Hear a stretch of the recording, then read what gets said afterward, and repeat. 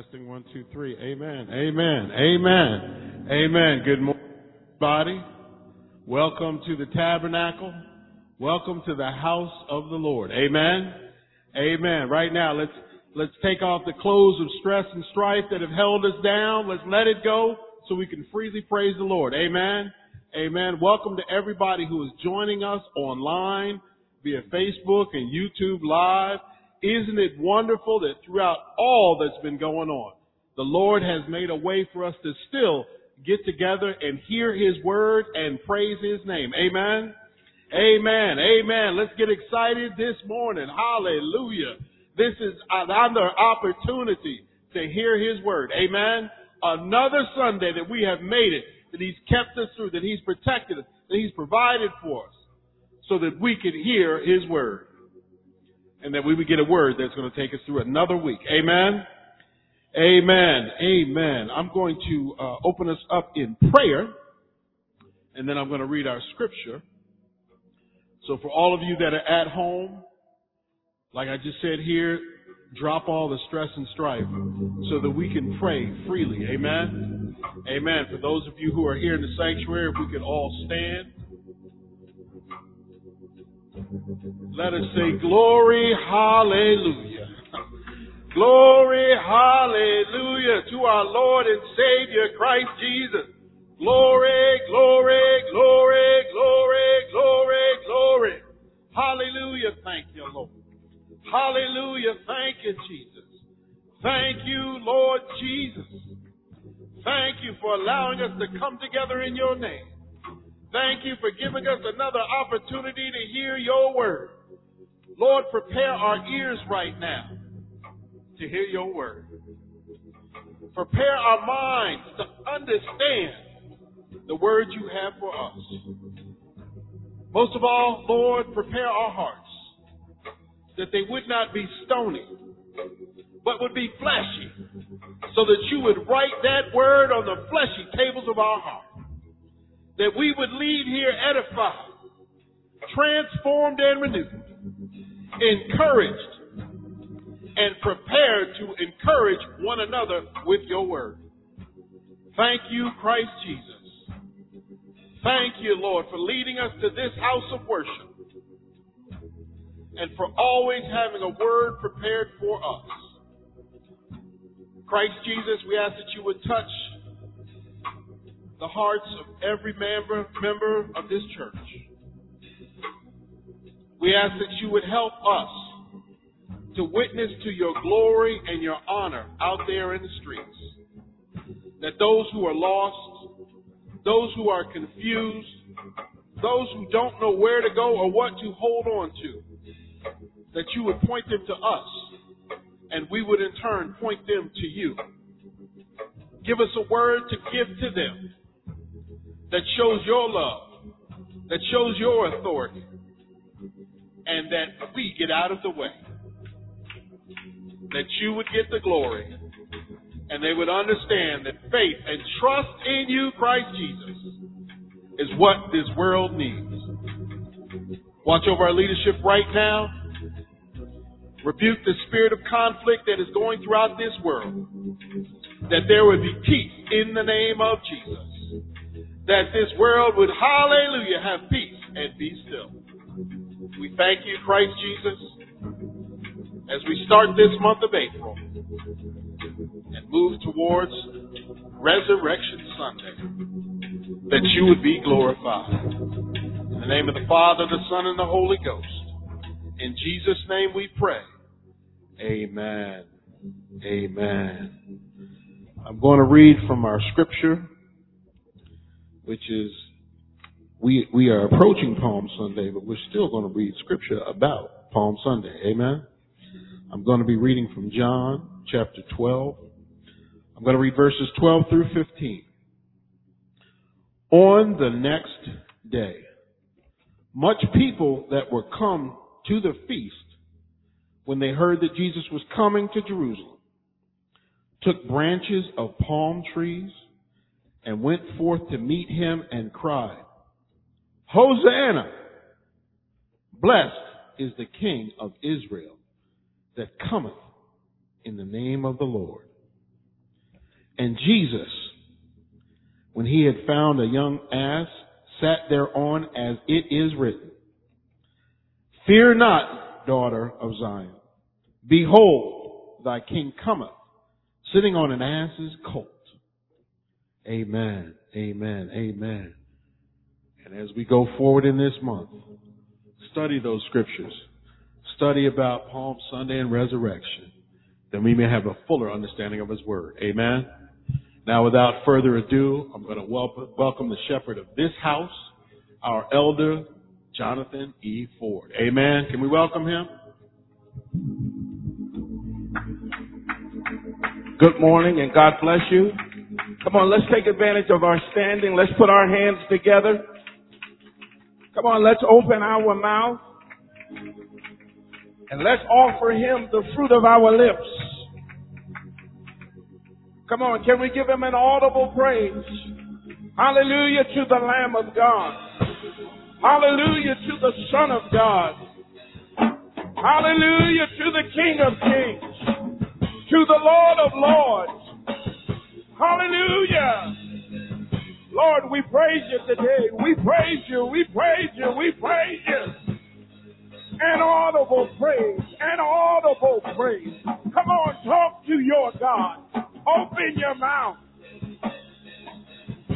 Lord, we love you. Lord, we praise you. Lord, we thank you. Yes. Yes. I will bless the Lord. I will sing praises. I will offer the fruit of my lips. He's my God. He's my Savior.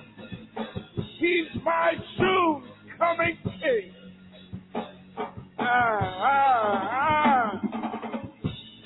Yeah. My soul rejoices. Hallelujah. Hallelujah. Oh, bless his name. Oh, bless his name forever.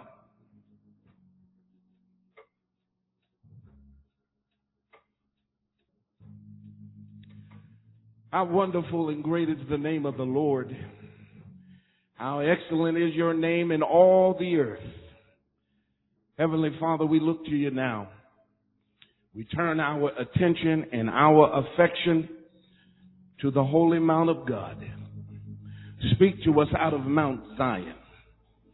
Cause your word, cause your voice to be declared, made known, publicized throughout all the earth. Holy Spirit, speak to us now. As we have gathered in this place, as we have gathered in and among the people of God, hallelujah, bless us with a word of God. That we might be encouraged, that we might be uplifted in our spirit, renewed, hallelujah, in our Christian faith. That we might journey forward, that we might not get weary, that we not fall by the wayside, but press onward. Hallelujah. The great apostle said, I press towards the mark of the high calling. God, renew the press in us. Renew the press in our spirit. Stir the unction of the Holy Spirit again. Hallelujah. That we not become weary in well-doing. That we not grow faint, weak, and fall by the wayside. But today, let us be renewed. Hallelujah. Let us be encouraged. Let our spirit be revived again. As we look forward to the great approaching day of our Lord, when he shall return. So we bless you today, Heavenly Father. We exalt your name, Jesus Christ. Holy Spirit, we welcome you into this place and into our bodies. Hallelujah. Have fellowship with us. Cause us to leave this place changed and never more the same. This is our request. And we make it known in the name of your Son, the Lord Jesus Christ. And all of God's people said amen, amen, amen again. If you have your Bibles, we're going right to the Word of God.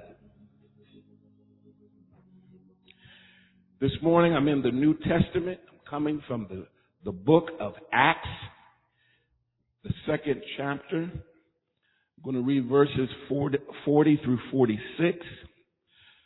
Also going to be adding to the witness this morning out of the book of Hebrews, chapter 10, verse 24 and 25.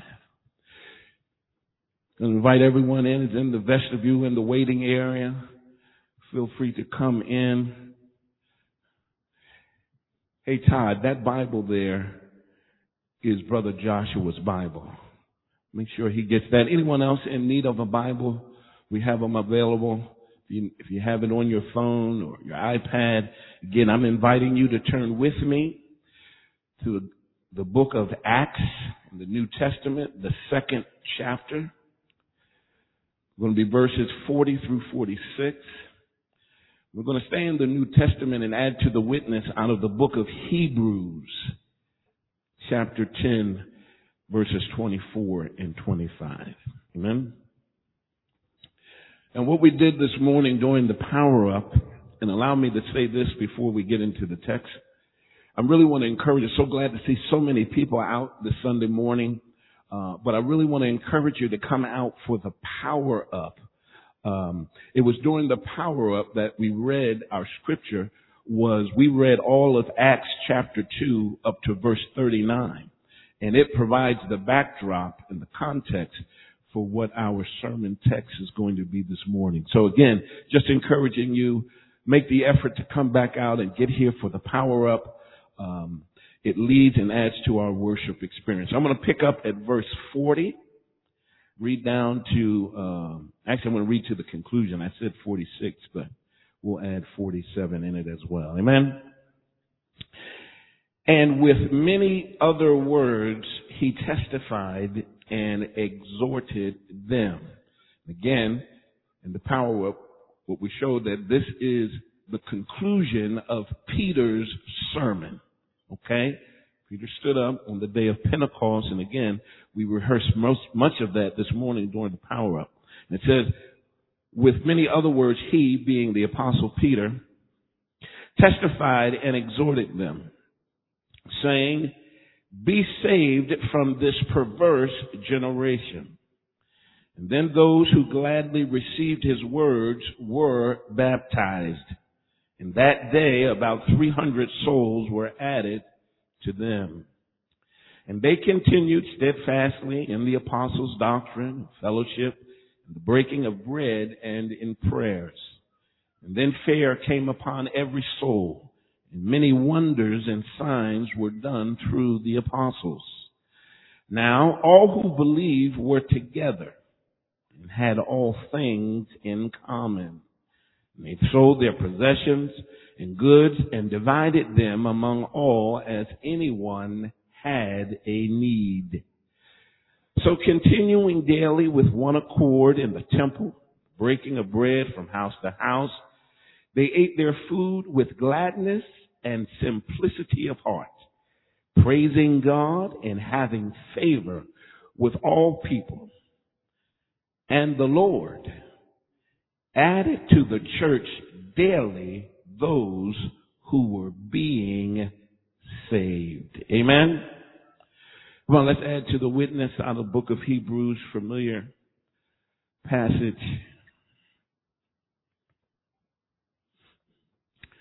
I'm going to add 23 since we're there. It says, let us hold fast the confession of our hope without wavering.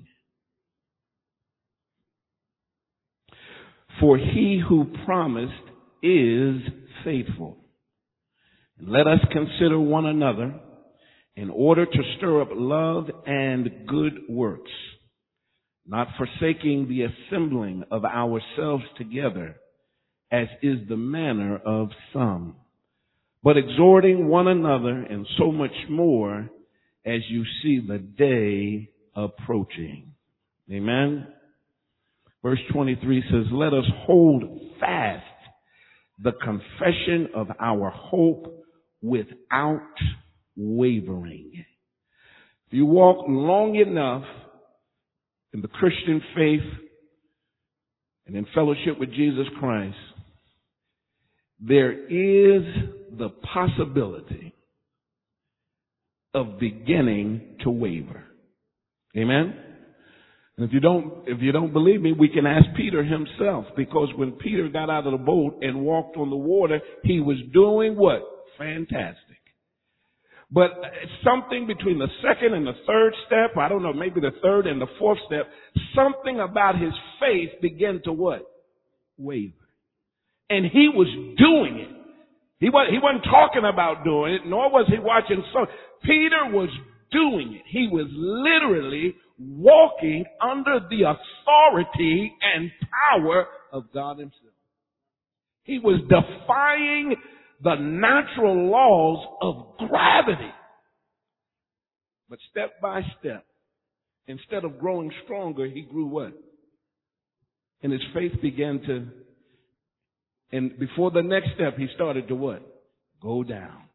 And so let us not be presumptuous in our faith that we can do this thing by ourselves. Each journey, each day, while our hope is to get better and our hope is to get stronger, there is the possibility. I wish I had a witness. I know y'all never stumble. All y'all, you never have a day off. You're always on. You're always under the anointing. You're always flowing. But let the pastor tell the truth. Some days your faith, what? That's why the Hebrew writer has to write this and says, let us hold fast to our comfort. What we have said about God. He said, hold on to that. What? Lest we waver. Why? Because it can happen. Look at someone and say, to the best of us. Come on, you may be seated all over the sanctuary.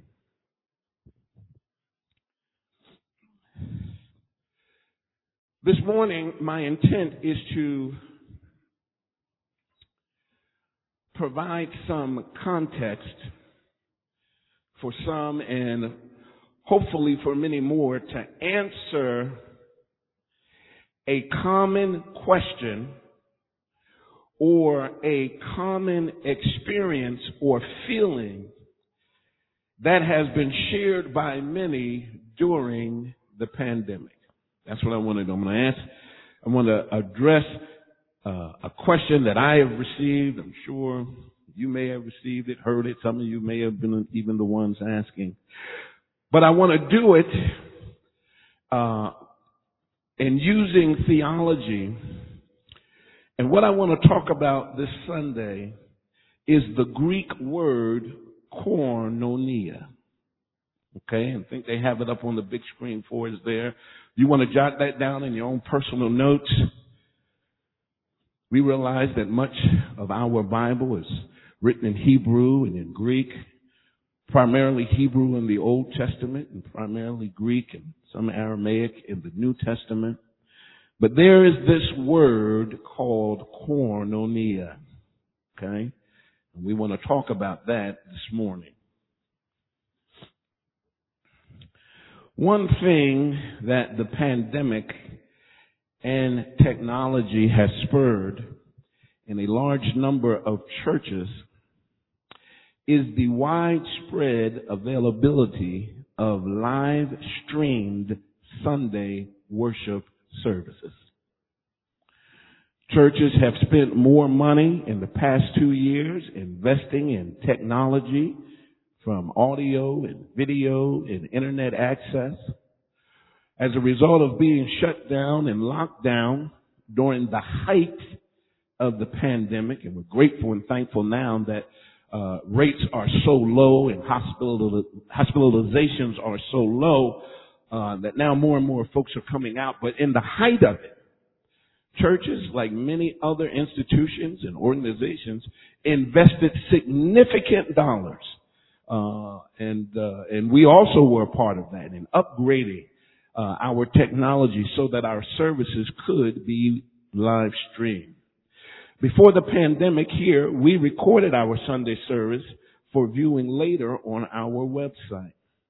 However, because of the pandemic, we have, like many others, like I said, upgraded our audio and video capabilities to now allow for live streaming of our Sunday services.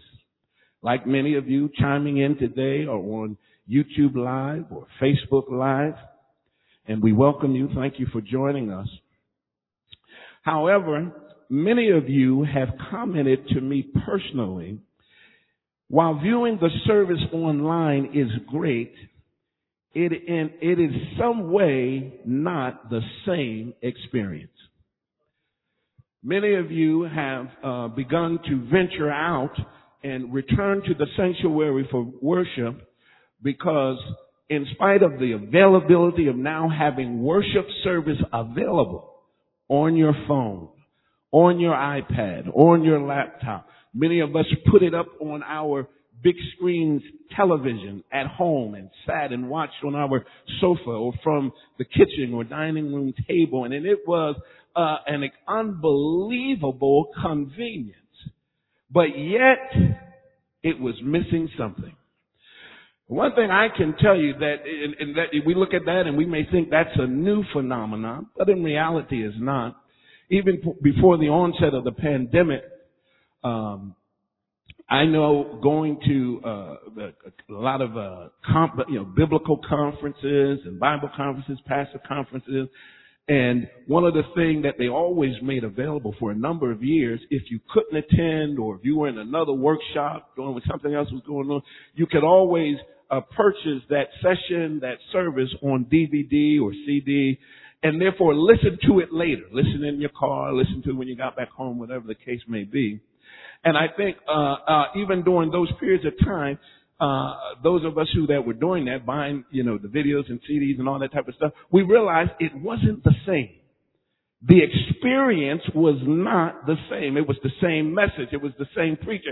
Everything was same, but yet something was different. Yet something was missing. And what was missing in your experience is what the Bible calls koinonia. Okay? Don't be afraid of learning something in church. Okay? That's how you come to church. You actually learn some stuff. What you were missing or that void or the thing that just seemed, it was good, but it wasn't like it used to be.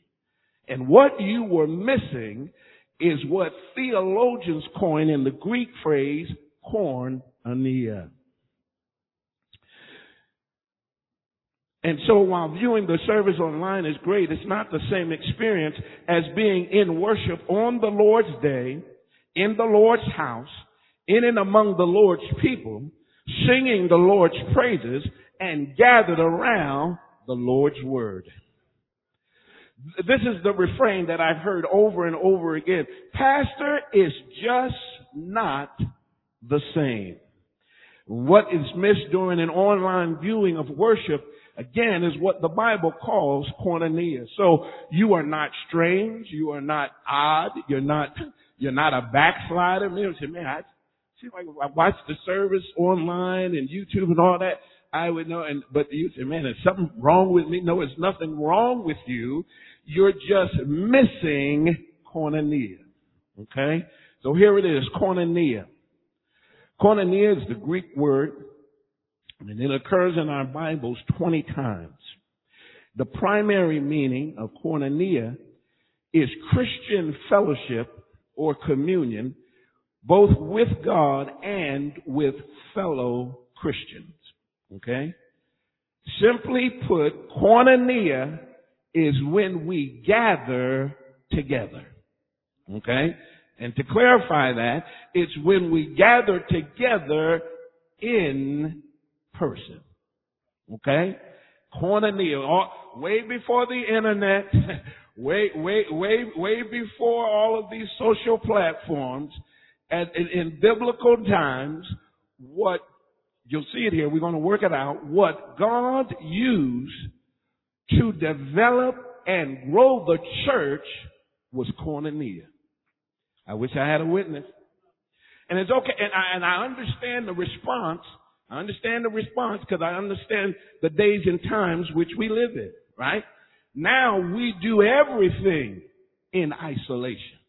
We do everything from the privacy of our home and at our kitchen table and in our beds and in at our desk. And we have become so comfortable, right, with removing ourselves from face to face or personal contact that now that has become the norm. I wish I had a real witness. I was in a conference or workshop earlier this week, and it was a business-based, a community-focused conference. It wasn't biblical or Christian in nature, but one of the panelists talked about one of the effects of the pandemic and everything going remote and everything going online. She said the number of reported cases of mental illness, mental incidents. Here's the curve. She said she gave the numbers in, 2018, 19, it was this. She said, but during the pandemic, watch the curve. She said it went like this. It skyrocketed. That's what she said. She said it didn't just go up. She said the curve bent like a rocket going up. And she said, and that was just of the mental cases that were reported. Imagine those that do not have technologies or able to get into care, how many suffered and have gone unaccounted for. They're suffering. We don't even know it because we have no way to track them, get their information, right? And so that's what she was bringing to the conversation, is that the cases of mental, and she said the number one driver that has exacerbated this recognition of mental illness is isolation. The loss of human contact and interaction. Maybe you know it already. I'm preaching to the choir this Sunday. But that's from a secular perspective. But what I want to do is now look at this passage here that we have, Acts 2, chapter 2, verse 40. And I want to look at this, and I want to walk away this Sunday with a good understanding of koinonia. Okay? A good understanding. The first occurrence of koinonia in Scripture is, in fact, Acts chapter 2, verse 42. And they devoted themselves to the apostles' teaching and to fellowship. That word fellowship, if read in the original Greek language, would be koinonia. Okay? They gave themselves to the apostles' teachings, to koinonia, to the breaking of bread, and also to prayer. Get this. If you get this, the whole sermon is hanging on this. Christian fellowship is a key aspect of the Christian life and journey. Okay? If I sat down now, I done gave you the whole message. I'll say it again. Christian fellowship, koinonia, is a key aspect of the Christian life and journey.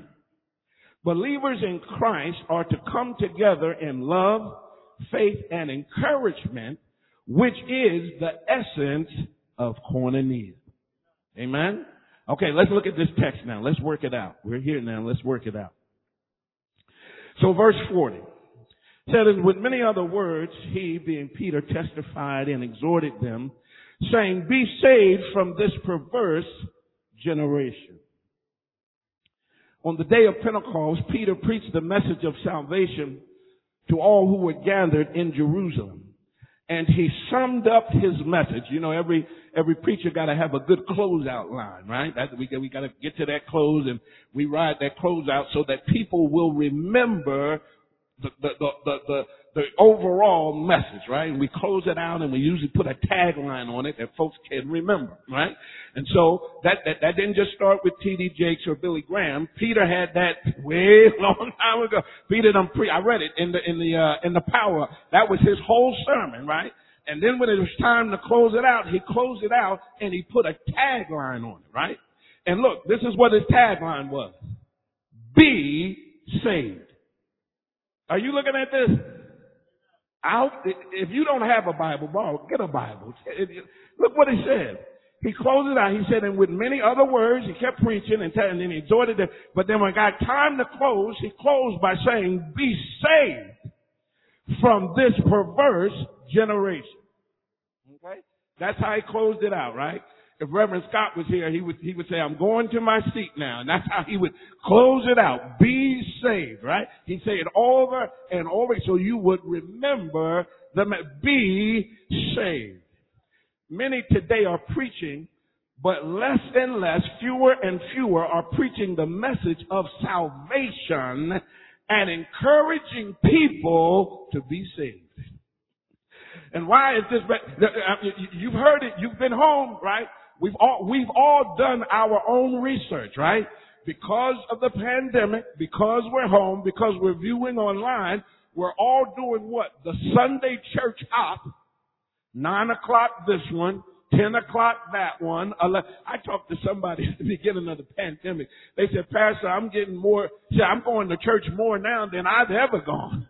They literally said, I'm up from 8 to 2. I'm in somebody's church service. They were doing the church hop, right?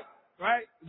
We all were doing it, right? So then you have that. But, and so we've all done our own research.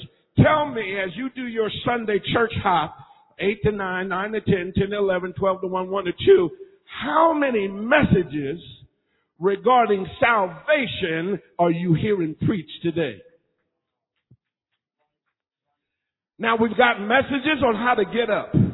We've got messages on how to get out. We've got messages on how to turn it around.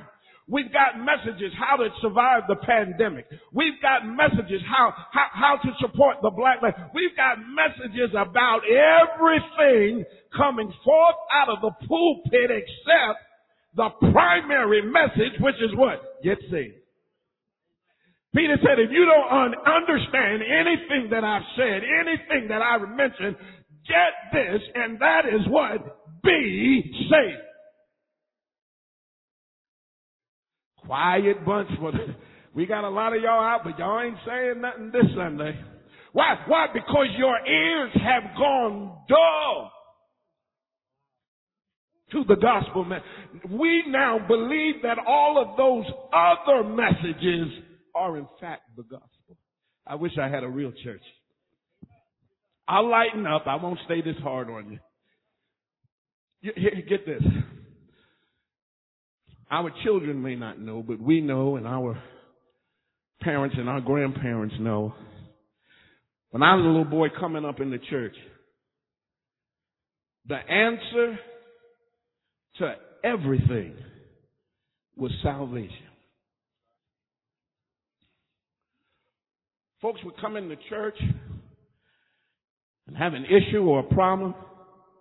And you know what the church mothers would say? You need to get saved.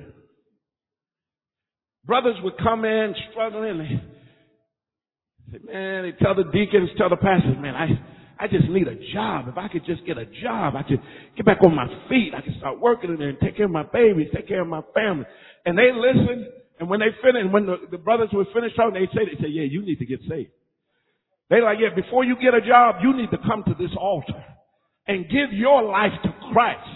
Then Christ would give you a job. They come in and play, oh, I'm sick, I got cancer, and I got this. And before, no one rushed them to the doctor. No one put gloves on their hands. The church mother was like, say, yeah, kneel right here. And just start saying, save me, Jesus. The answer to everything was be saved. Why? Because it is the only message that matters to the human race. What the Bible said, what does it profit a man to gain the entire world? I wish I had a real church. I'm going to preach till you say something. I'm going to preach until rocks cry out today, right? Again, we have gone dull to the purpose and primary aspect of the gospel, and that is to tell the world that the Savior has come. Tell them that God so loved the world, He gave His only Why? That you might be saved. Why is that message of salvation so important? Let's walk the Roman roads. Romans 3:23 tells us what? All have sinned and come short of the glory. It starts by recognizing that we are separated from God by our sins. Look at somebody and tell them, I'm a sinner.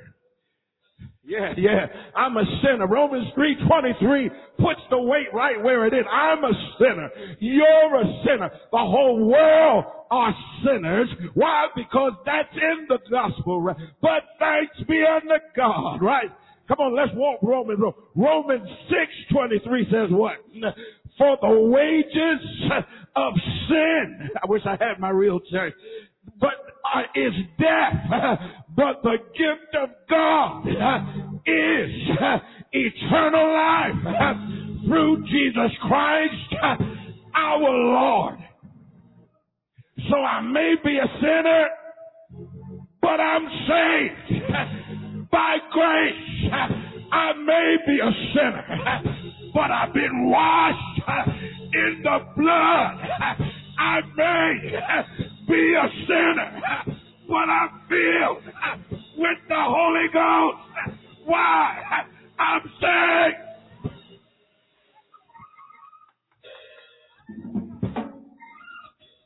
That, my friends, is the gospel message. It is sinner, get saved.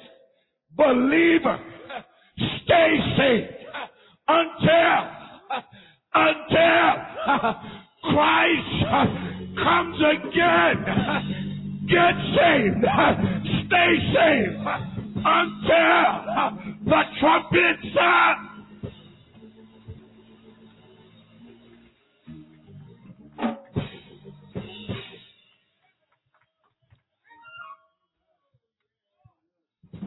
Peter summed up his sermon and said, get saved. Here it is, verse 41. It says, then those who gladly received his word were baptized. And that day, 3,000 souls were added to them. So we've got to understand salvation is the number one thing. It's the number one message. If we hear any sermon on Sunday, the majority should be what? About salvation. It's the primary thing. All of the other messages don't help you if you're not saved. So many people today are ascribing the promises in the Word of God that are specifically for the children of God that have accepted his Son as Savior. The Bible says all things work together for good. But they fail to realize what the rest of it said they all work together for them that what? Love the Lord. I got folks I know that don't even love their mama, talking about all things work. It does, but not for you. Why? Because you're not saved. They work together for them that love the Lord and have been what? Called by God. But yet they quote all things. It does. But not for you. Why? You haven't done the first step that is required. Look at somebody and tell them, stop reading my mail. This letter has been given to the body of Christ. It is not for the world. Today you got more worldly people that know more about Scripture than believers do. The error of their ways, they think that every promise in here is for them, and it's not. It's only to them that what? Have been saved. Then all whatever. Either you get it or you don't. I'm finished with it. Here it is. 41. Those who gladly received his word baptized. So how can we be saved? How do we become saved and escape the wages and penalties of sin and eternal death? Again, staying on the Romans road. Romans 10:9 and 10 says, if thou shalt confess with your mouth the Lord Jesus, and shalt believe in thy heart that God has raised him, somebody say him, has raised Jesus Christ, him from the dead, thou shalt be saved. He's giving you the answer to what Peter told him. Peter just told you to be saved. Now the Roman writer comes into how you get saved. It's a two-part action. There is an audible confession. That's why I implored you, give the Lord an audible praise. Because one thing you must realize about your God is that we serve a speaking God. One of the stark differences between the God of Israel and all the gods of all of those heathen nations that surrounded them, all of their gods were made out of wood and stone and gold and silver and never said anything. They never did anything. And if they ever moved, it was because human hands transported them. They were dead, dumb idols. But what was unique about Israel's God is that he was alive. And they could see his handiwork. They could witness his, and from time to time, they could hear his voice. Why? Because he's a living God. Thou shalt confess with the mouth, believe in thy heart that God has raised Jesus Christ from the dead, thou shalt be saved. Why? For with the heart man believeth unto righteousness, and with the mouth confession is made unto salvation. Look at somebody and say, that's how you get saved. That's the message we ought to be telling our friends, our family members. No, you don't need more counseling. No, you don't need more. What you need, like the old church mother says, you need to come to this church, come down to the altar, and get saved. Then your life can turn around. Then God can start working. Then all things can work for your betterment. But it starts with salvation.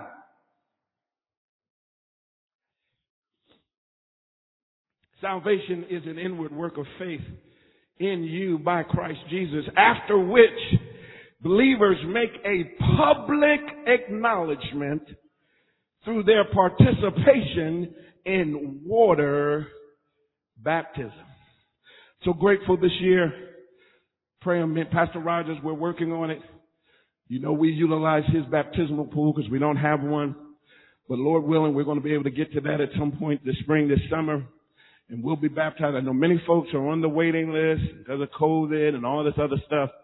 We weren't able to have baptisms in a number of years, but we hope to rectify that this coming spring and summer. Why? Because it's important. Because through water baptism, we make a public declaration that what? I've been saved.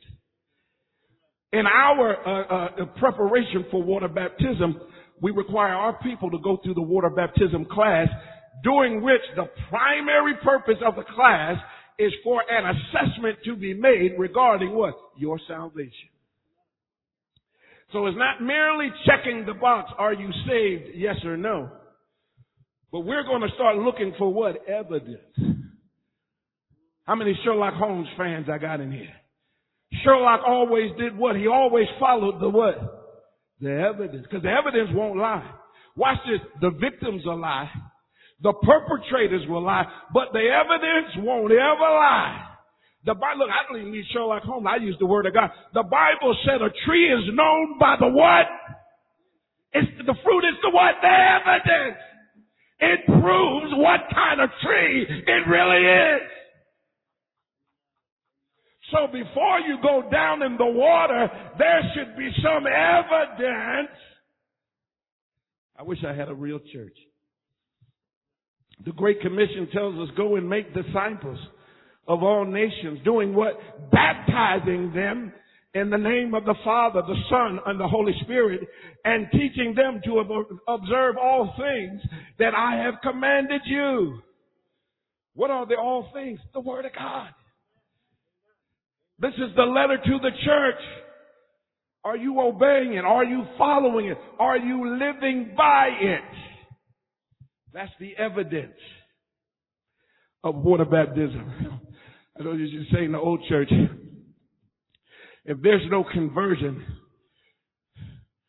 the old church pastor used to say, you go down a dry devil. Y'all too young. Maybe y'all too young.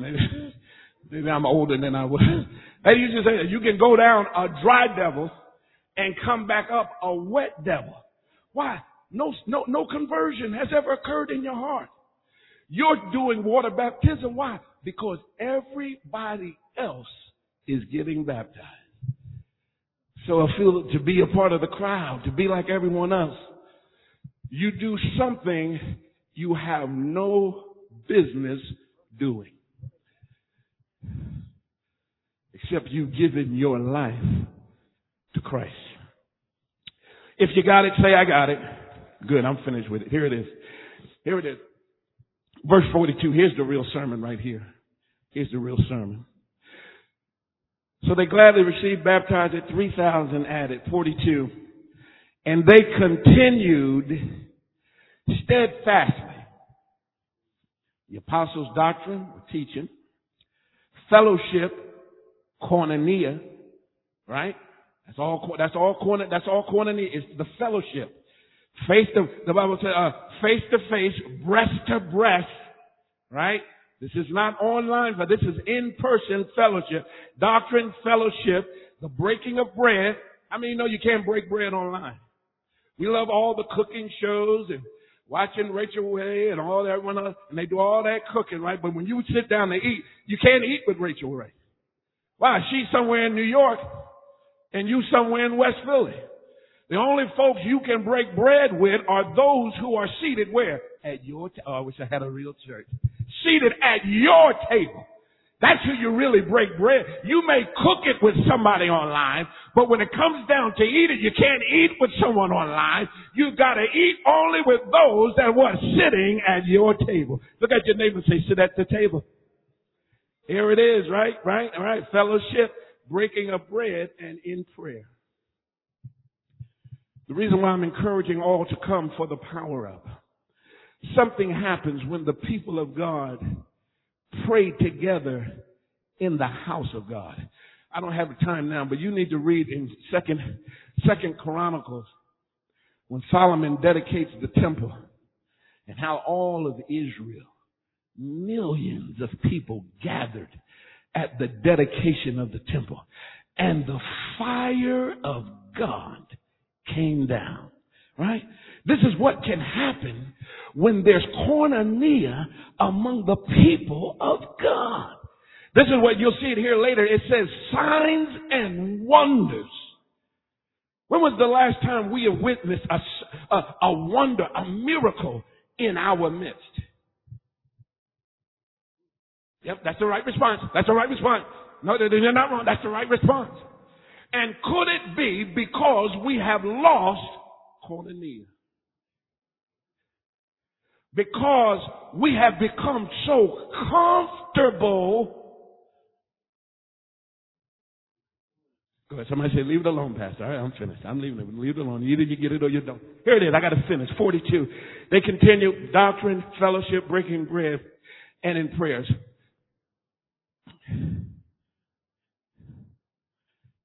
There it is. Oh, good. Now I'm back on track. So verse 41, 40 they get saved, 41 they get baptized. That's salvation. Here's the most important word in verse 42. Can anyone tell me or point out the most important word in verse 42? Shout it out if you see it. Good guess. Because I am talking about koinonia, but that's not it. Continue, that's good, not it. Steadfastly, good, not it. Apostles' doctrine, good, not it. Breaking bread, nice, not it. Prayer, good, not it. What's left? Fellowship, we already knocked that off the list. So what's left?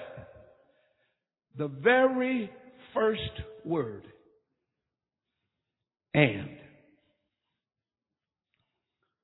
Most important word in that whole verse. I know many of you jumped on apostles' doctrine. Oh, koinonia, fellowship. Breaking bread, you got to do that. Share it. Prayer. Men ought to always pray. And. Get this, here's the whole sermon. If you get this, I'll quit. I'll leave it and you alone. 40 and 41 is what? Salvation. And what the first word of 42 does for us is tells us that equally as important to salvation is koinonia. Of course, he didn't say or, he said and. Now, you guys have sat with me long enough, and I try to teach you that and is not only an English word, it's a mathematical concept. Anytime you see the word and, right? For the implication is that both sides of the and are what? True. They got to be true. Because if either one of them are not true, then what? The whole statement is untrue. Right? Now go back to your math. If you got enough young kids in here, y'all getting to that point in math. It's not only an English word, it's a mathematics. Now, if it were to say or, right? Or means either side could be true and therefore cause the whole statement to become true. But what Peter is saying here, he's saying and. Salvation, water baptism, and what? Koinonia. Why that word fellowship in the Greek is koinonia, what is expressed in all of verse 42, all of it is koinonia. Because all of it takes place inside the fellowship. Okay? The apostles didn't go into the temple and teach on the Sabbath like the priest or the high priest. Why? It wasn't for them. I told you this is letters to you. They would stand in the temple courts. You know what that means? They stood outside the church. Why? Because they weren't invited. You got to know your Bible. They weren't invited. They were Jews, but they were ostracized because they start believing in this guy named Jesus from Nazareth. And some of them even said that he had been raised from the dead.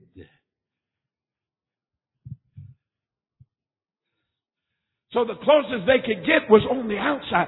But wherever they gathered on the temple compound, wherever they gathered what? Together, they taught the word of God. They had fellowship, love, and encouragement. After service, the implication is they went to their respective homes and continued fellowship as they broke bread with one another. They had prayer in the home. They had prayer on the temple gathering place. And what? There was koinonia. Are you following me? If you got it, say, I got it. Here it is. I'm going to keep moving. I'm out of time. So 42, and koinonia. Look at someone and say, you got to have both. Then fear came upon every soul. And look at it. Many wonders and signs were done through the apostles. Now, first and foremost, signs and wonders were done by the Holy Spirit as a way of affirming or approving the apostolic ministry. So understand that's why it was done first and foremost. It was God's way of proving that these men were his apostles. Right? In like manner, Jesus Christ. When Jesus Christ came and did all those signs, it was the Father affirming or approving that what? This is my what? My beloved Son.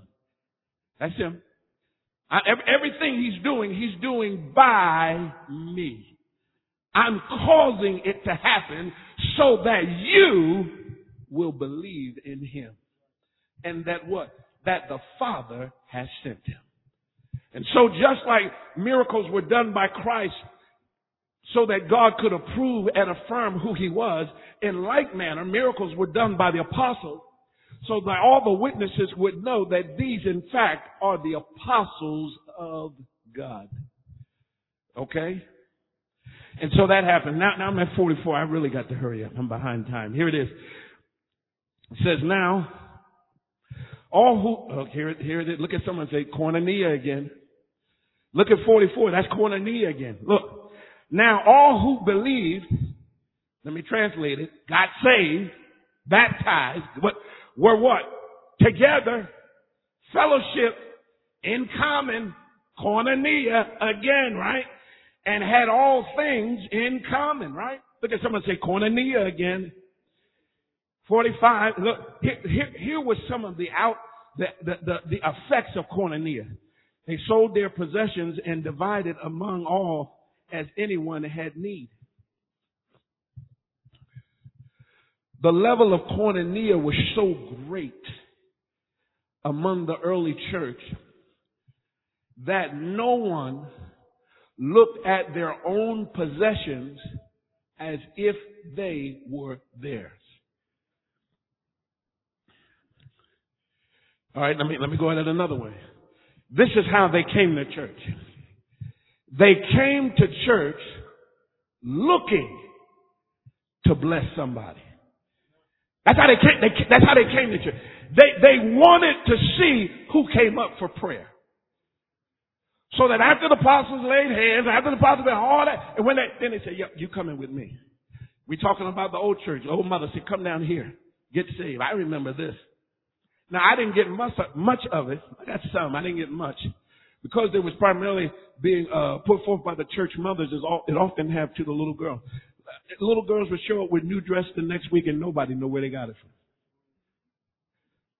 The week before, all of the kids laughed at them because of the way they dressed.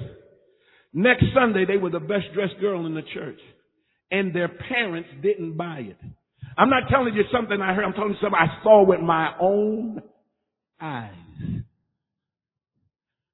I went with my Aunt Les to the nickel, they used to call it the 5 and dime store. And I'd be like, "Aunt Les, what are we here for?" "Well, I'm buying that little girl at church a dress." I'm like, "Look, I'm your godson. You ain't got me nothing yet." I'm like, and I got to drag around because I was their chauffeur. I had to drive around. I understand paying the bills. I understand going, why we got to go over here? We're getting her an Easter dress, Easter bonnet. Why? Because they came to church not looking to get blessed, but when there's real koinonia, you come to church looking to give a blessing. So you don't look at it like, "Oh, this is mine." No. What I have is yours.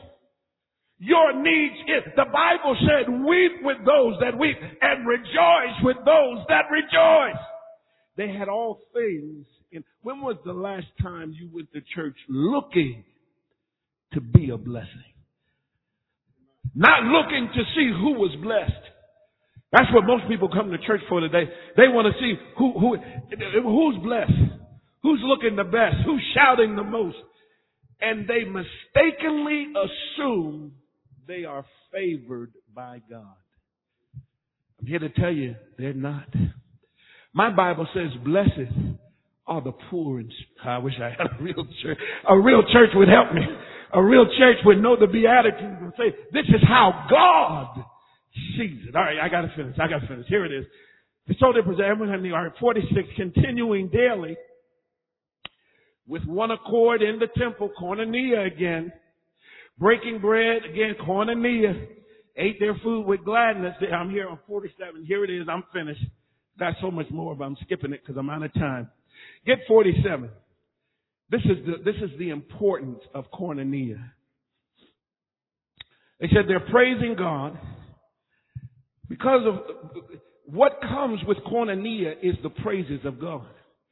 Because, watch this, if you take the praises of God out of koinonia, if you take the word of God out of koinonia, if you take prayer and supplication out of koinonia, you know what you have?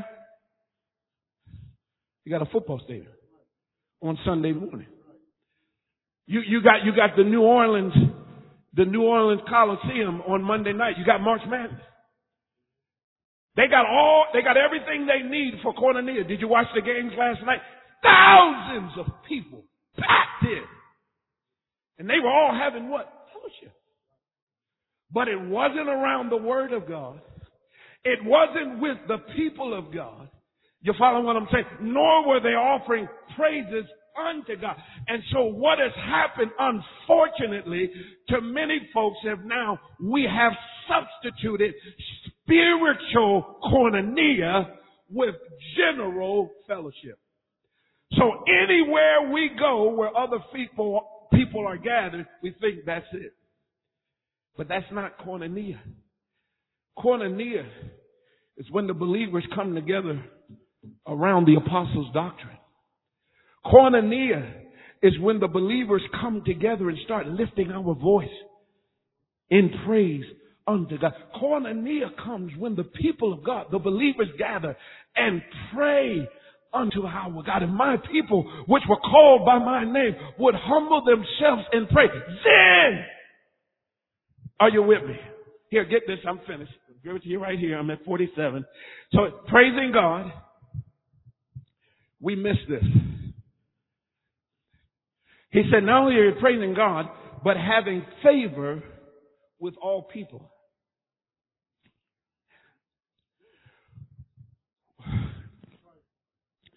We no longer, talking about believers, now allow God to do it. Now all of us, we do it. And we do it in and by the connections we have to the world. Everybody is making moves. Everybody is getting up the corporate ladder. Right? But let me tell you something. If someone does a favor for you, do you know what they expect in return? They expect and are looking for a favor from you. And it's called the big payback. But when you stand on the Word of God, and you stand, we used to sing a song in the old church called Standing on the Promises. Standing on the promise. When you just stand on the promises of God, in the koinonia or the fellowship of believers, and you allow God to do it. Look at somebody and say, you don't owe nobody nothing. You ain't got to pay back nobody but God. And we pay him back with our praise, our worship, our joy. Because if it had not been for the Lord,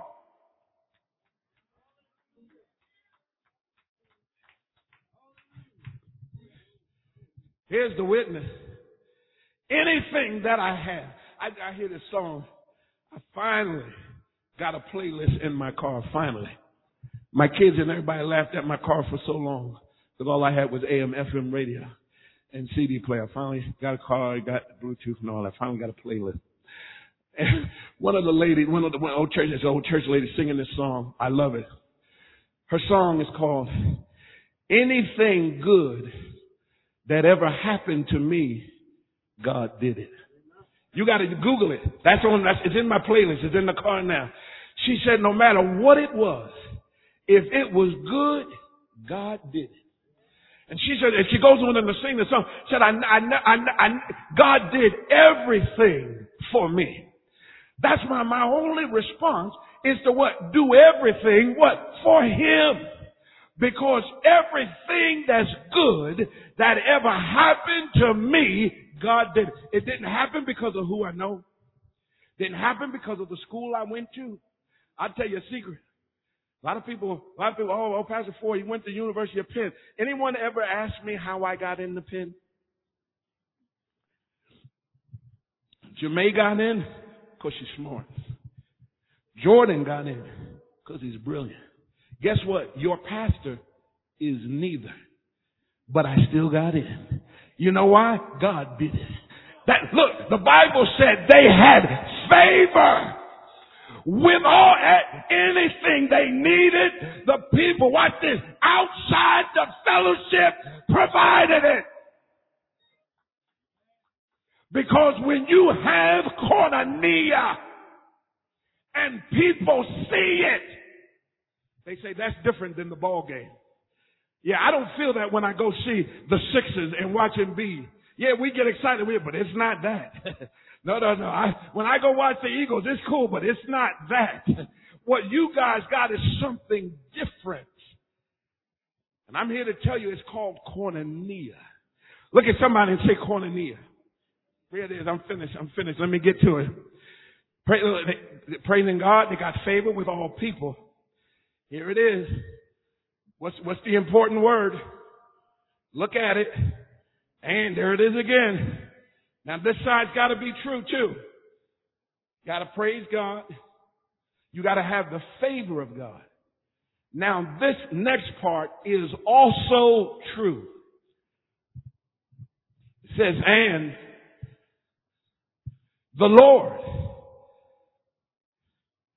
not you, not the pastor, not the deacons, but the Lord. Are you with me? Added to the church. Look at somebody and say, God did it.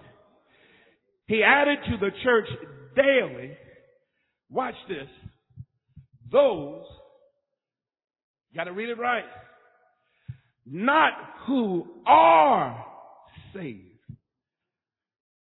Are you reading it close?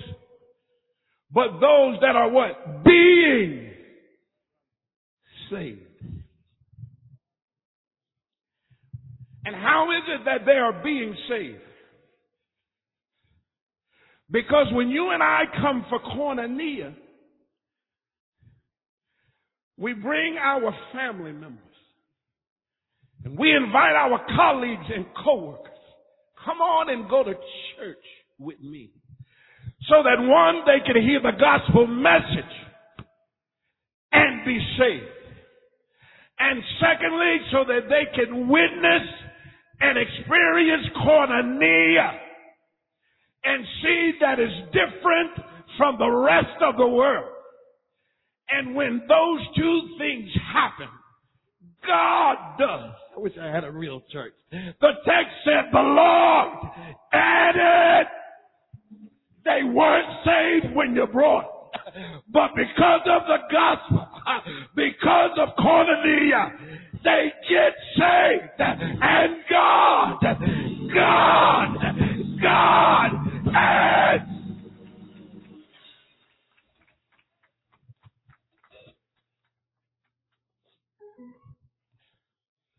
We've gone to growing our church through gimmicks, through programs and events. Might I remind you, the New Testament church had none of that. No social media platform. No outreach ministry. All they had was the Word of God and koinonia. And the witness tells us the church caught on fire. That's not me. That's in the Word of God. Read it for yourself. 3,000 here, 5,000 later. Just all because of what? The gospel message. And an outbreak of koinonia. And not only were new converts added, but those that believed grew in faith. They grew in power. They grew in their anointing. All because of the gospel message and koinonia.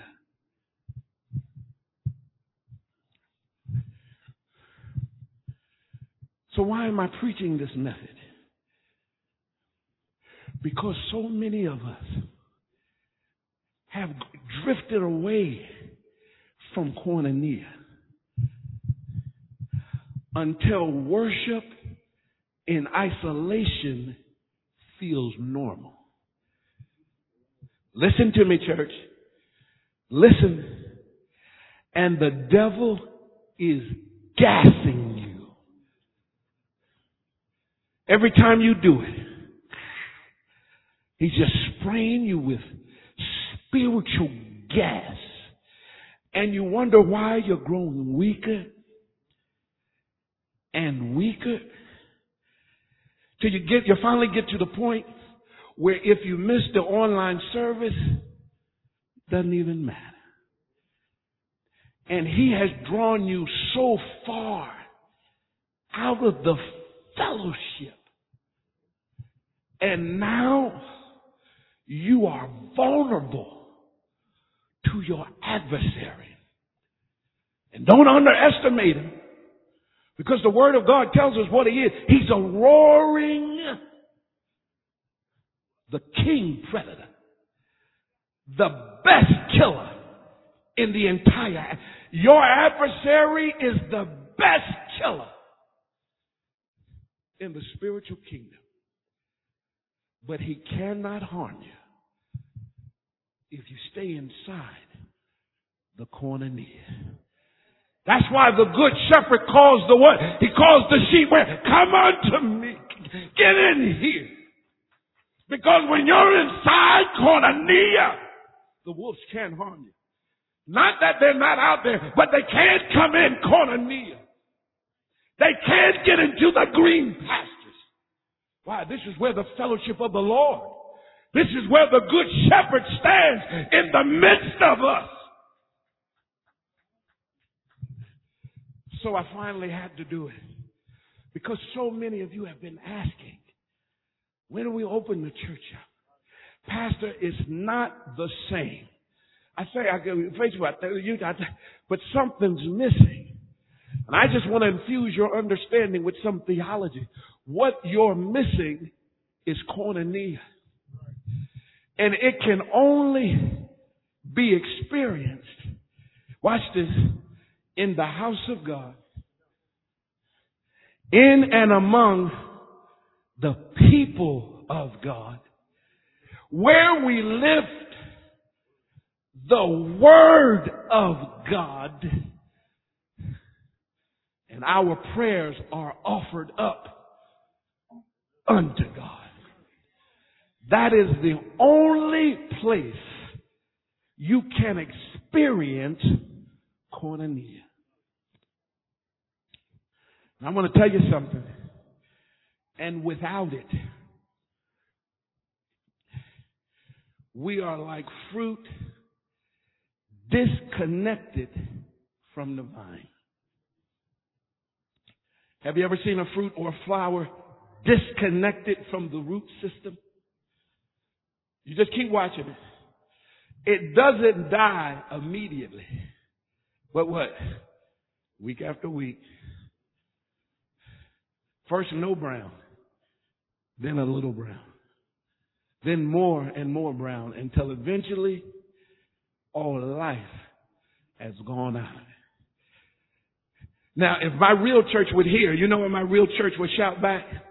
My real church would shout back, say, Pastor, that's why Jesus said what? I am the true vine. Good God, I wish I had a real church. I'm the true vine. And if anyone is connected by the koinonia, by salvation, said I'll purge them so that they can bring forth even more fruit. But those that have been cut off, And the sad thing, so many folks are caught up and don't even know it. They still think they're connected because I got an online connection. Saints of God, is going to take more than that. If we're not to grow weary. So many of us are getting weary in the way because we miss this. How many, and I see some of y'all here, call me, Pastor, this, that, and I wasn't as blunt as the church mother and just say, come get on your knees and pray. I mean, they just didn't mince words. Get down here and start saying, well, I'm broke. Yeah, say, I need a job. Start saying, me and my wife getting a boy, yeah, get on your knees. We'll deal with that after, but right now you got to get on your knees. You know what I said to a lot of folks? They call me. And how many know I'm a good pastor? So as a good pastor, I always listen. They go on and on. They go around the mulberry bush. And again, as a good pastor, I interject oh yeah? What? And every time I do it, they talk what? More, and they go again. And when it's all over and they finally exhaust themselves in talking, this is what I've told many folks. You know what? I said, I think what you need is to start coming to church again. What you're feeling and you're trying to define it and you don't know what it is or how it is, the kids, the husband, you're just grabbing at straws. God used me as the man of God into life to say what you really need is koinonia. You miss being in the presence of God. That's what you miss. And Pastor, I pray at home and I do this at home and all that. Yeah, it wasn't meant for you to do at home exclusively. You're supposed to get your power shot on Sunday. Look at somebody say, come get your booster shot. You come to church on Sunday to get boosted. And then throughout the week, you add to it. So that you don't grow weary. And that you don't start wavering. But when you don't even come to get the jump shot, the booster shot, week after week, you're just getting wearier. Wearier. Now you got an argument going on with your spouse. Now you done said something to your kids you can't take back now. Now you done something. You done said something and you're thinking it's all of these other things. And I come to you as your pastor to tell you what you're missing, what's needed is koinonia. Come on. Here it is. I'm finished. Here's the whole sermon. David says in Psalms, I was glad. I wish I had a real church. That's the sermon right there. Not when someone prayed for me. Not when someone came in. He said, I was glad when they said unto me, let us go unto the house. David said, that's what I was missing. That's what was longing in my life. That was the void. I needed somebody to remind me of koinonia. And just tell me. I know I shouldn't be doing, but I needed somebody that. How many experiences? You know what to do. You just need someone to tell you to do it. That's my job as your pastor. You already know you belong in the house of God. We were created to worship Him in His house. My job is just to remind you of it and to give you something fancy to talk about at work tomorrow. What did your pastor preach? Because everybody's home is doing what? The church hop. They got every message.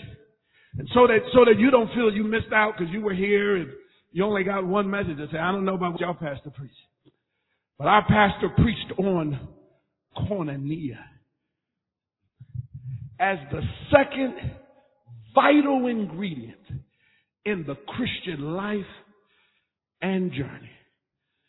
And it's the only way to stay connected to the true vine of Israel. If you got it, say, I got it. Come on, if you got it, say, I got it. If you got it, give the Lord a praise. If you're glad you came for Koinonia, give the Lord a praise. If you're glad for Christian fellowship, give the Lord. If you're glad, let me have it, Khalil. Look, I got the Radcliffes back, so they'll help me on this. We used to sing this song in the old church, right? The mothers would stand up, put their hand on the hip, and they would say this: I'm glad to be in the number. One more time. Look. They didn't have enough theology to know it was called Koinonia. All they knew is that something happens in my life every time I head back to the house. I'm so glad to be in the number. One more time. Somebody give him a praise.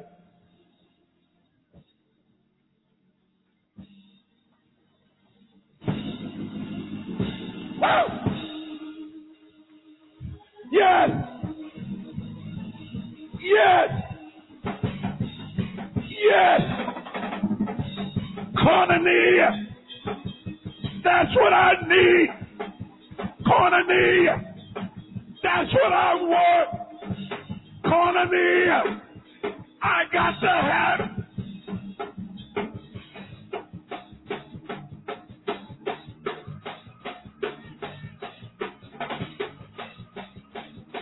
Yes. Yes. I will praise. I will rejoice. I got Koinonia again.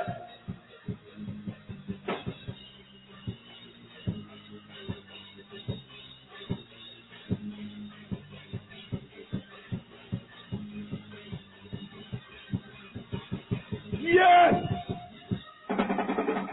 Yes. I dare you to praise it. I dare you to clap your hands. I dare you to stomp.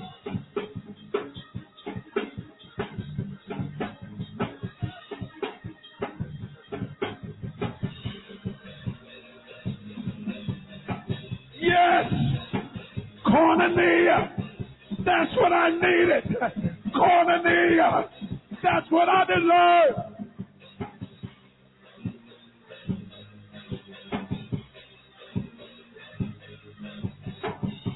Yes. Yes. I'm glad to be in the number. One more time.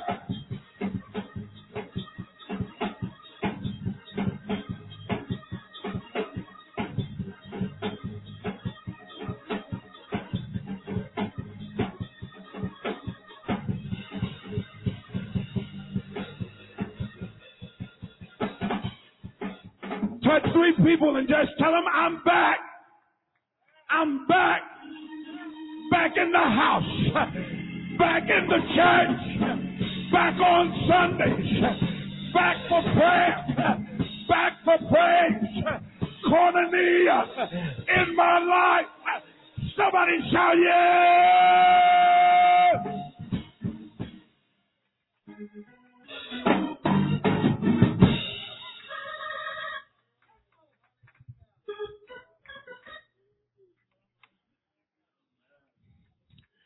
The Bible said Gideon tested the Lord.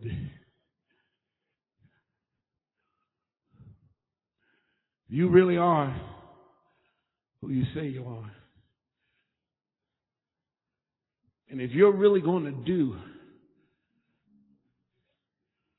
what you promised you would do in Israel and in the life of my family, my kinsmen and my tribesmen,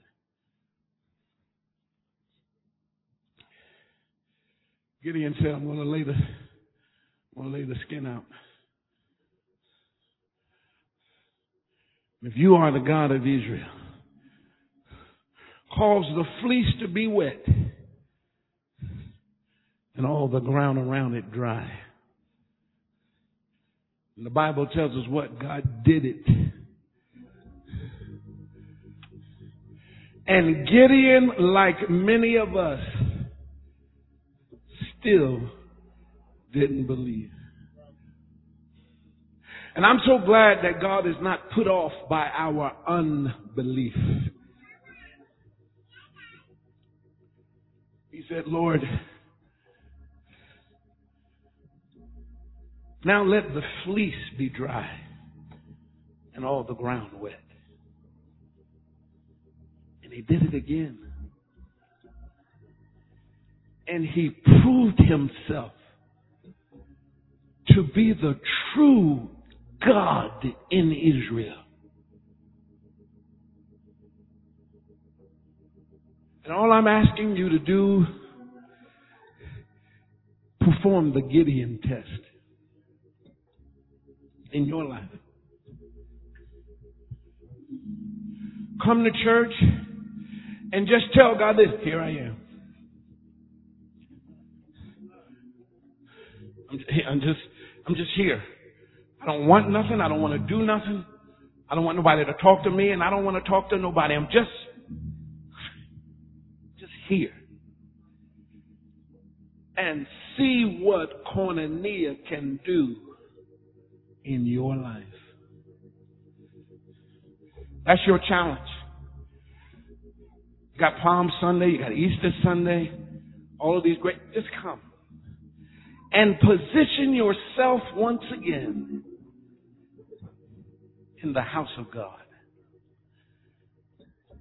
And test what I'm saying about Koinonia. Because I don't want you to do it just because I said you do it. Because if you do that, you'll do it one Sunday and then what? Stop. But if you let God prove Koinonia in your life, out of the midst of the fellowship, guess what? You'll start coming what? Next Sunday? Sunday after that? Sunday after that? Whether the pastor preach or not, you still come. Why? Because it's Koinonia. And you're getting blessed by it. You're getting the favor of God put back on your life. Your prayers are now starting to be an answer. All because you positioned yourself in the fellowship again. And not only will you come regularly, watch this, you'll start bringing others with you. Because when they start going to you, because they don't have a pastor, listen to me, and so to them you become a surrogate pastor for them, you tell your church what I told my church. And that what? It's Koinonia. Just come on. Don't worry about just wear your sweatsuit. It's all right. I'm trying to tell you what you need is Koinonia. And all I want you to just come and experience what God does in and amongst his people.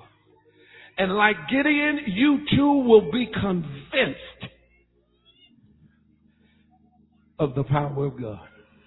Shall we all stand?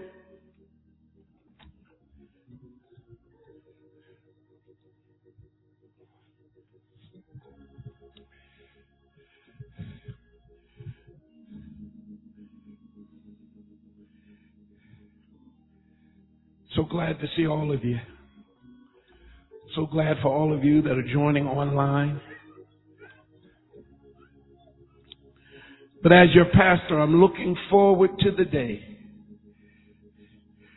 when all of the seats are filled, when the overflow filled, to where it's once again standing room outside. And I'm trying to tell you, it's nothing we can do. We don't need a program. We don't need a gimmick. We don't need a flyer. All we need is Koinonia. And once the world sees that, they will give heed to our message, which is what? Be saved. And what? Become a part of this Koinonia. So tell the nation you have your walking orders. You have your instructions from the pastor. I don't know if you realized it. Called down to the church in the middle of the week. Said, take it down. Take it down. It's time. It's time. No longer needed to preach behind the wall. Let's take the wall down. Because what the people need is koinonia. They need to feel connected again.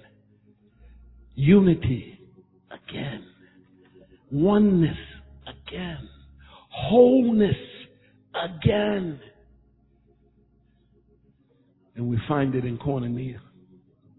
That's where we find it. That's when our church grows. That's when we grow. It's when we get connected again to the true vine. Christ, our true vine, to our Heavenly Father who is the husbandman. The husbandman. Thank you for connecting us again to the true vine. Thank you for purging us, for cutting and pulling back dead branches and dead leaves so that the real fruit of the gospel might come forth. Father, I ask you now publicly, even as I've asked you in private, provoke us and stir us up again to good works. Give us a passion, a love, and a desire for the house of God. That we might commit ourselves once again to Christian fellowship. And as we do that, and as we experience koinonia, give us favor with all people. And above all, give us favor with you. That we might once again become the apple of your eye, the fruit of your spirit, the offspring of your Son, the Lord Jesus Christ. This is our prayer. We ask it in Jesus' name. For his sake and his sake alone. Amen. God bless you, Taylor.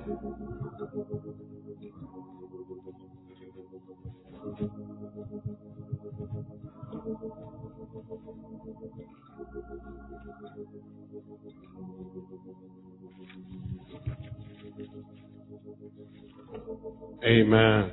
Amen. One quick thing for those of you who are watching online, if you have questions regarding the sermon, regarding salvation, regarding church membership, regarding prayer, you can go to our church website at www.taylortabernacle.com. Up in the corner, hit the Contact Us tab and reach out to us, and we will respond to you. Amen. And also, if you can't get to the internet, can't get to the website for some reason, you can always call us at 215-748-4578 and leave a message on the church's line, and we will call you back. Amen. Amen. We're now moving to a fun part of the service. It's called offering time. Amen. Amen. And this is offering that can be done for those of you at home and those of you who are here. So, let me go through and make sure everyone knows what our options are. You can give by text message.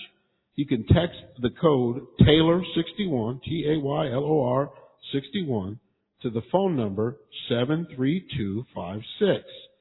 You will receive a link and instructions for how you can make your offering. You can give through our website, www.taylortabernacle.com/giving, and follow the instructions there on the website. You can give by U.S. mail.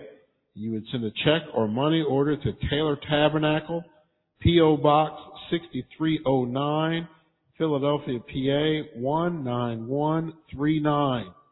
And finally, for those of you who are here in the sanctuary, as you exit out the side door at the end of service, in the windowsill over there, there's a basket for tithes and offering and another basket for our pastor, for our speaker's offering. Amen? Amen. I have here that the pastor is going to do our announcements. I don't know if I saw the door closed, so maybe let me cover a couple of things here. Are you going to? Okay. Amen.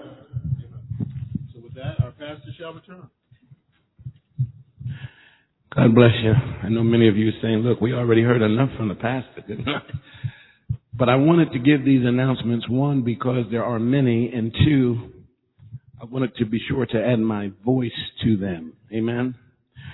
So thank you for hanging in there. We're almost done. Just want to go through these announcements, and I want to walk through because I want to make sure we're all getting them.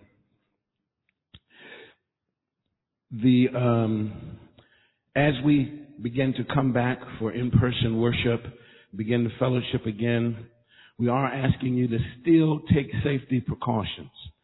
We're asking you to please take your temperature before leaving home, and obviously if you are sick, COVID or some other illness, we are asking you to stay home and take advantage of the online viewing. But we want to make sure that we're staying healthy and safe. So when you do come, we are asking you to wear a mask. And if you want to feel comfortable, feel free to continue to social distance, okay? So I'm starting the hit parade out with a special announcement, okay? Here's the big announcement. The church van will be back in operation beginning next Sunday. Come on, I need more applause than that. Wait. I need more applause from the people who are home who don't come because they don't have a way, right? The church van is back. And we're so grateful about that.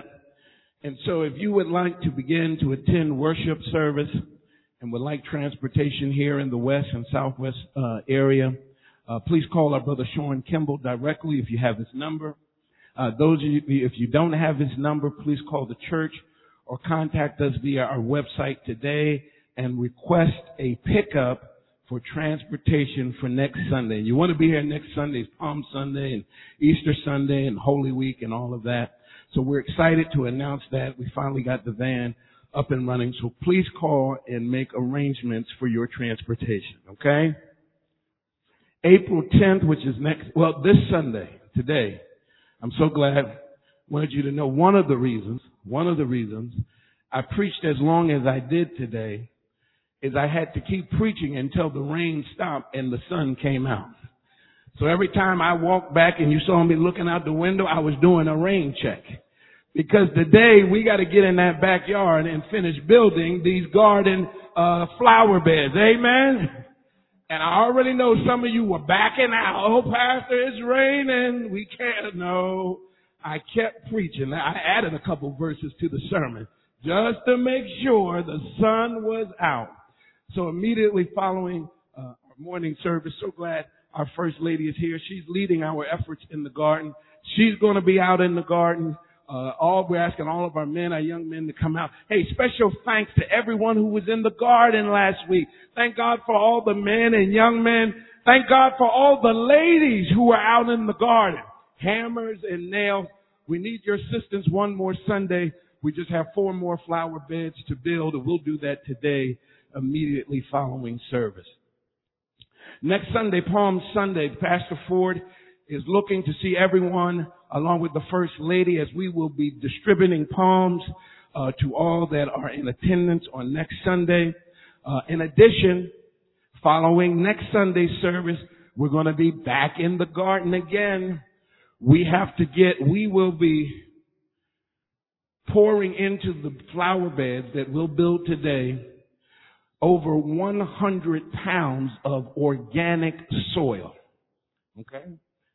Because we're putting the flower beds in, we're not going all the way down to the soil. We're going to fill the beds with organic soil so that later in the month we can plant our seeds in the organic soil.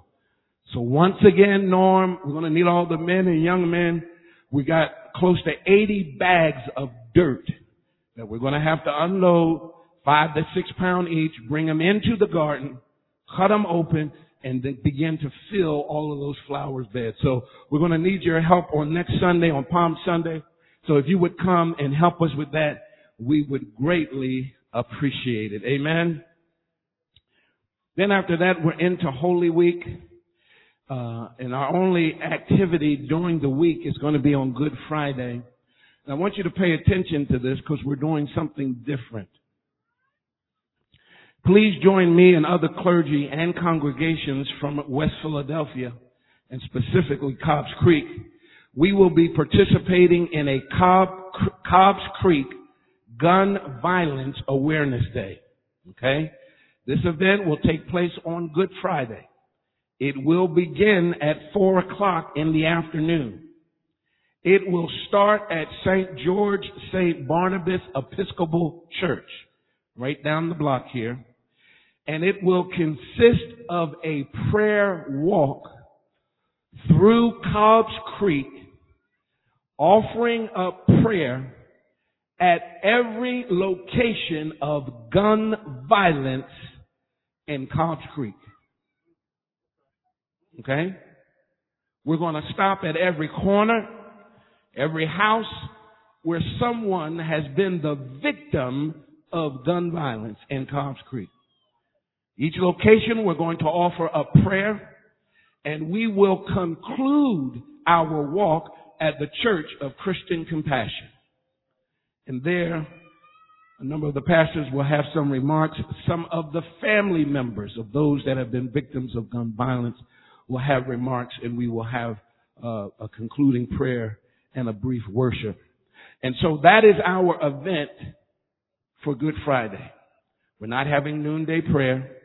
We're not having a good evening service, because I want you to give your support to this event. And I want you to do it. Not only is it important, but as a church, we have experienced gun violence. Are you with me? This is not somebody else's church where they got shot.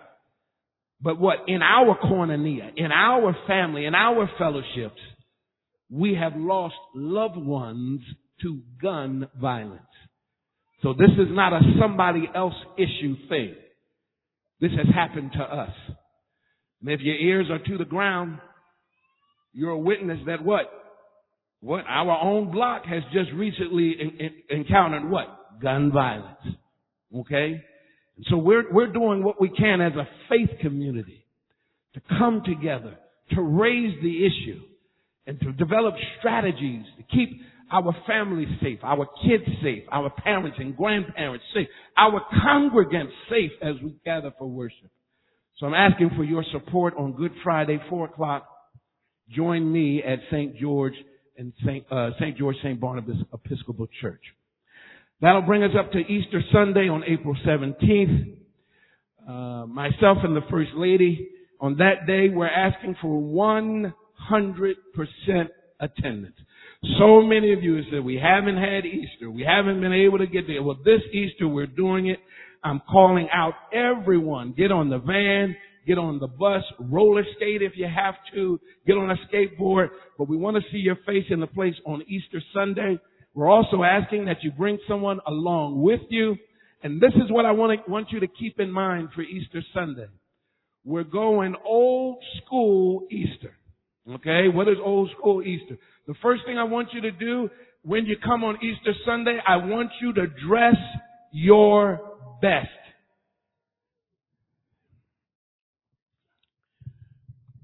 That's exactly what I expected. We done got so comfortable with sweats and baggy jeans and house coats. Yep, you got 2 weeks to tighten up, square up, but we want you wearing your... How many remember going to church on Easter? It was a fashion parade. Your mama took the whole month getting you ready and dressed for Easter Sunday because you always wore your Easter best. So we're going to bring back that spirit in our church. We're asking you not only to come, but dress your best. Amen. That's number one. And number two, really going old school, we are going to be blessed with Easter recitals. When was the last time you went to church and saw kids recite their Easter pieces? Well, we're looking at something, we're bringing it back. We're bringing it back. And we have some great young people who have stepped up to the plate and said, Pastor, I volunteer. I'm going to say an Easter piece. So that's going to be happening on Easter Sunday as well. So we want to do it up. We want to do it big. We want you dressed your best. We want you to come and support our kids who are going to be reciting their Easter pieces.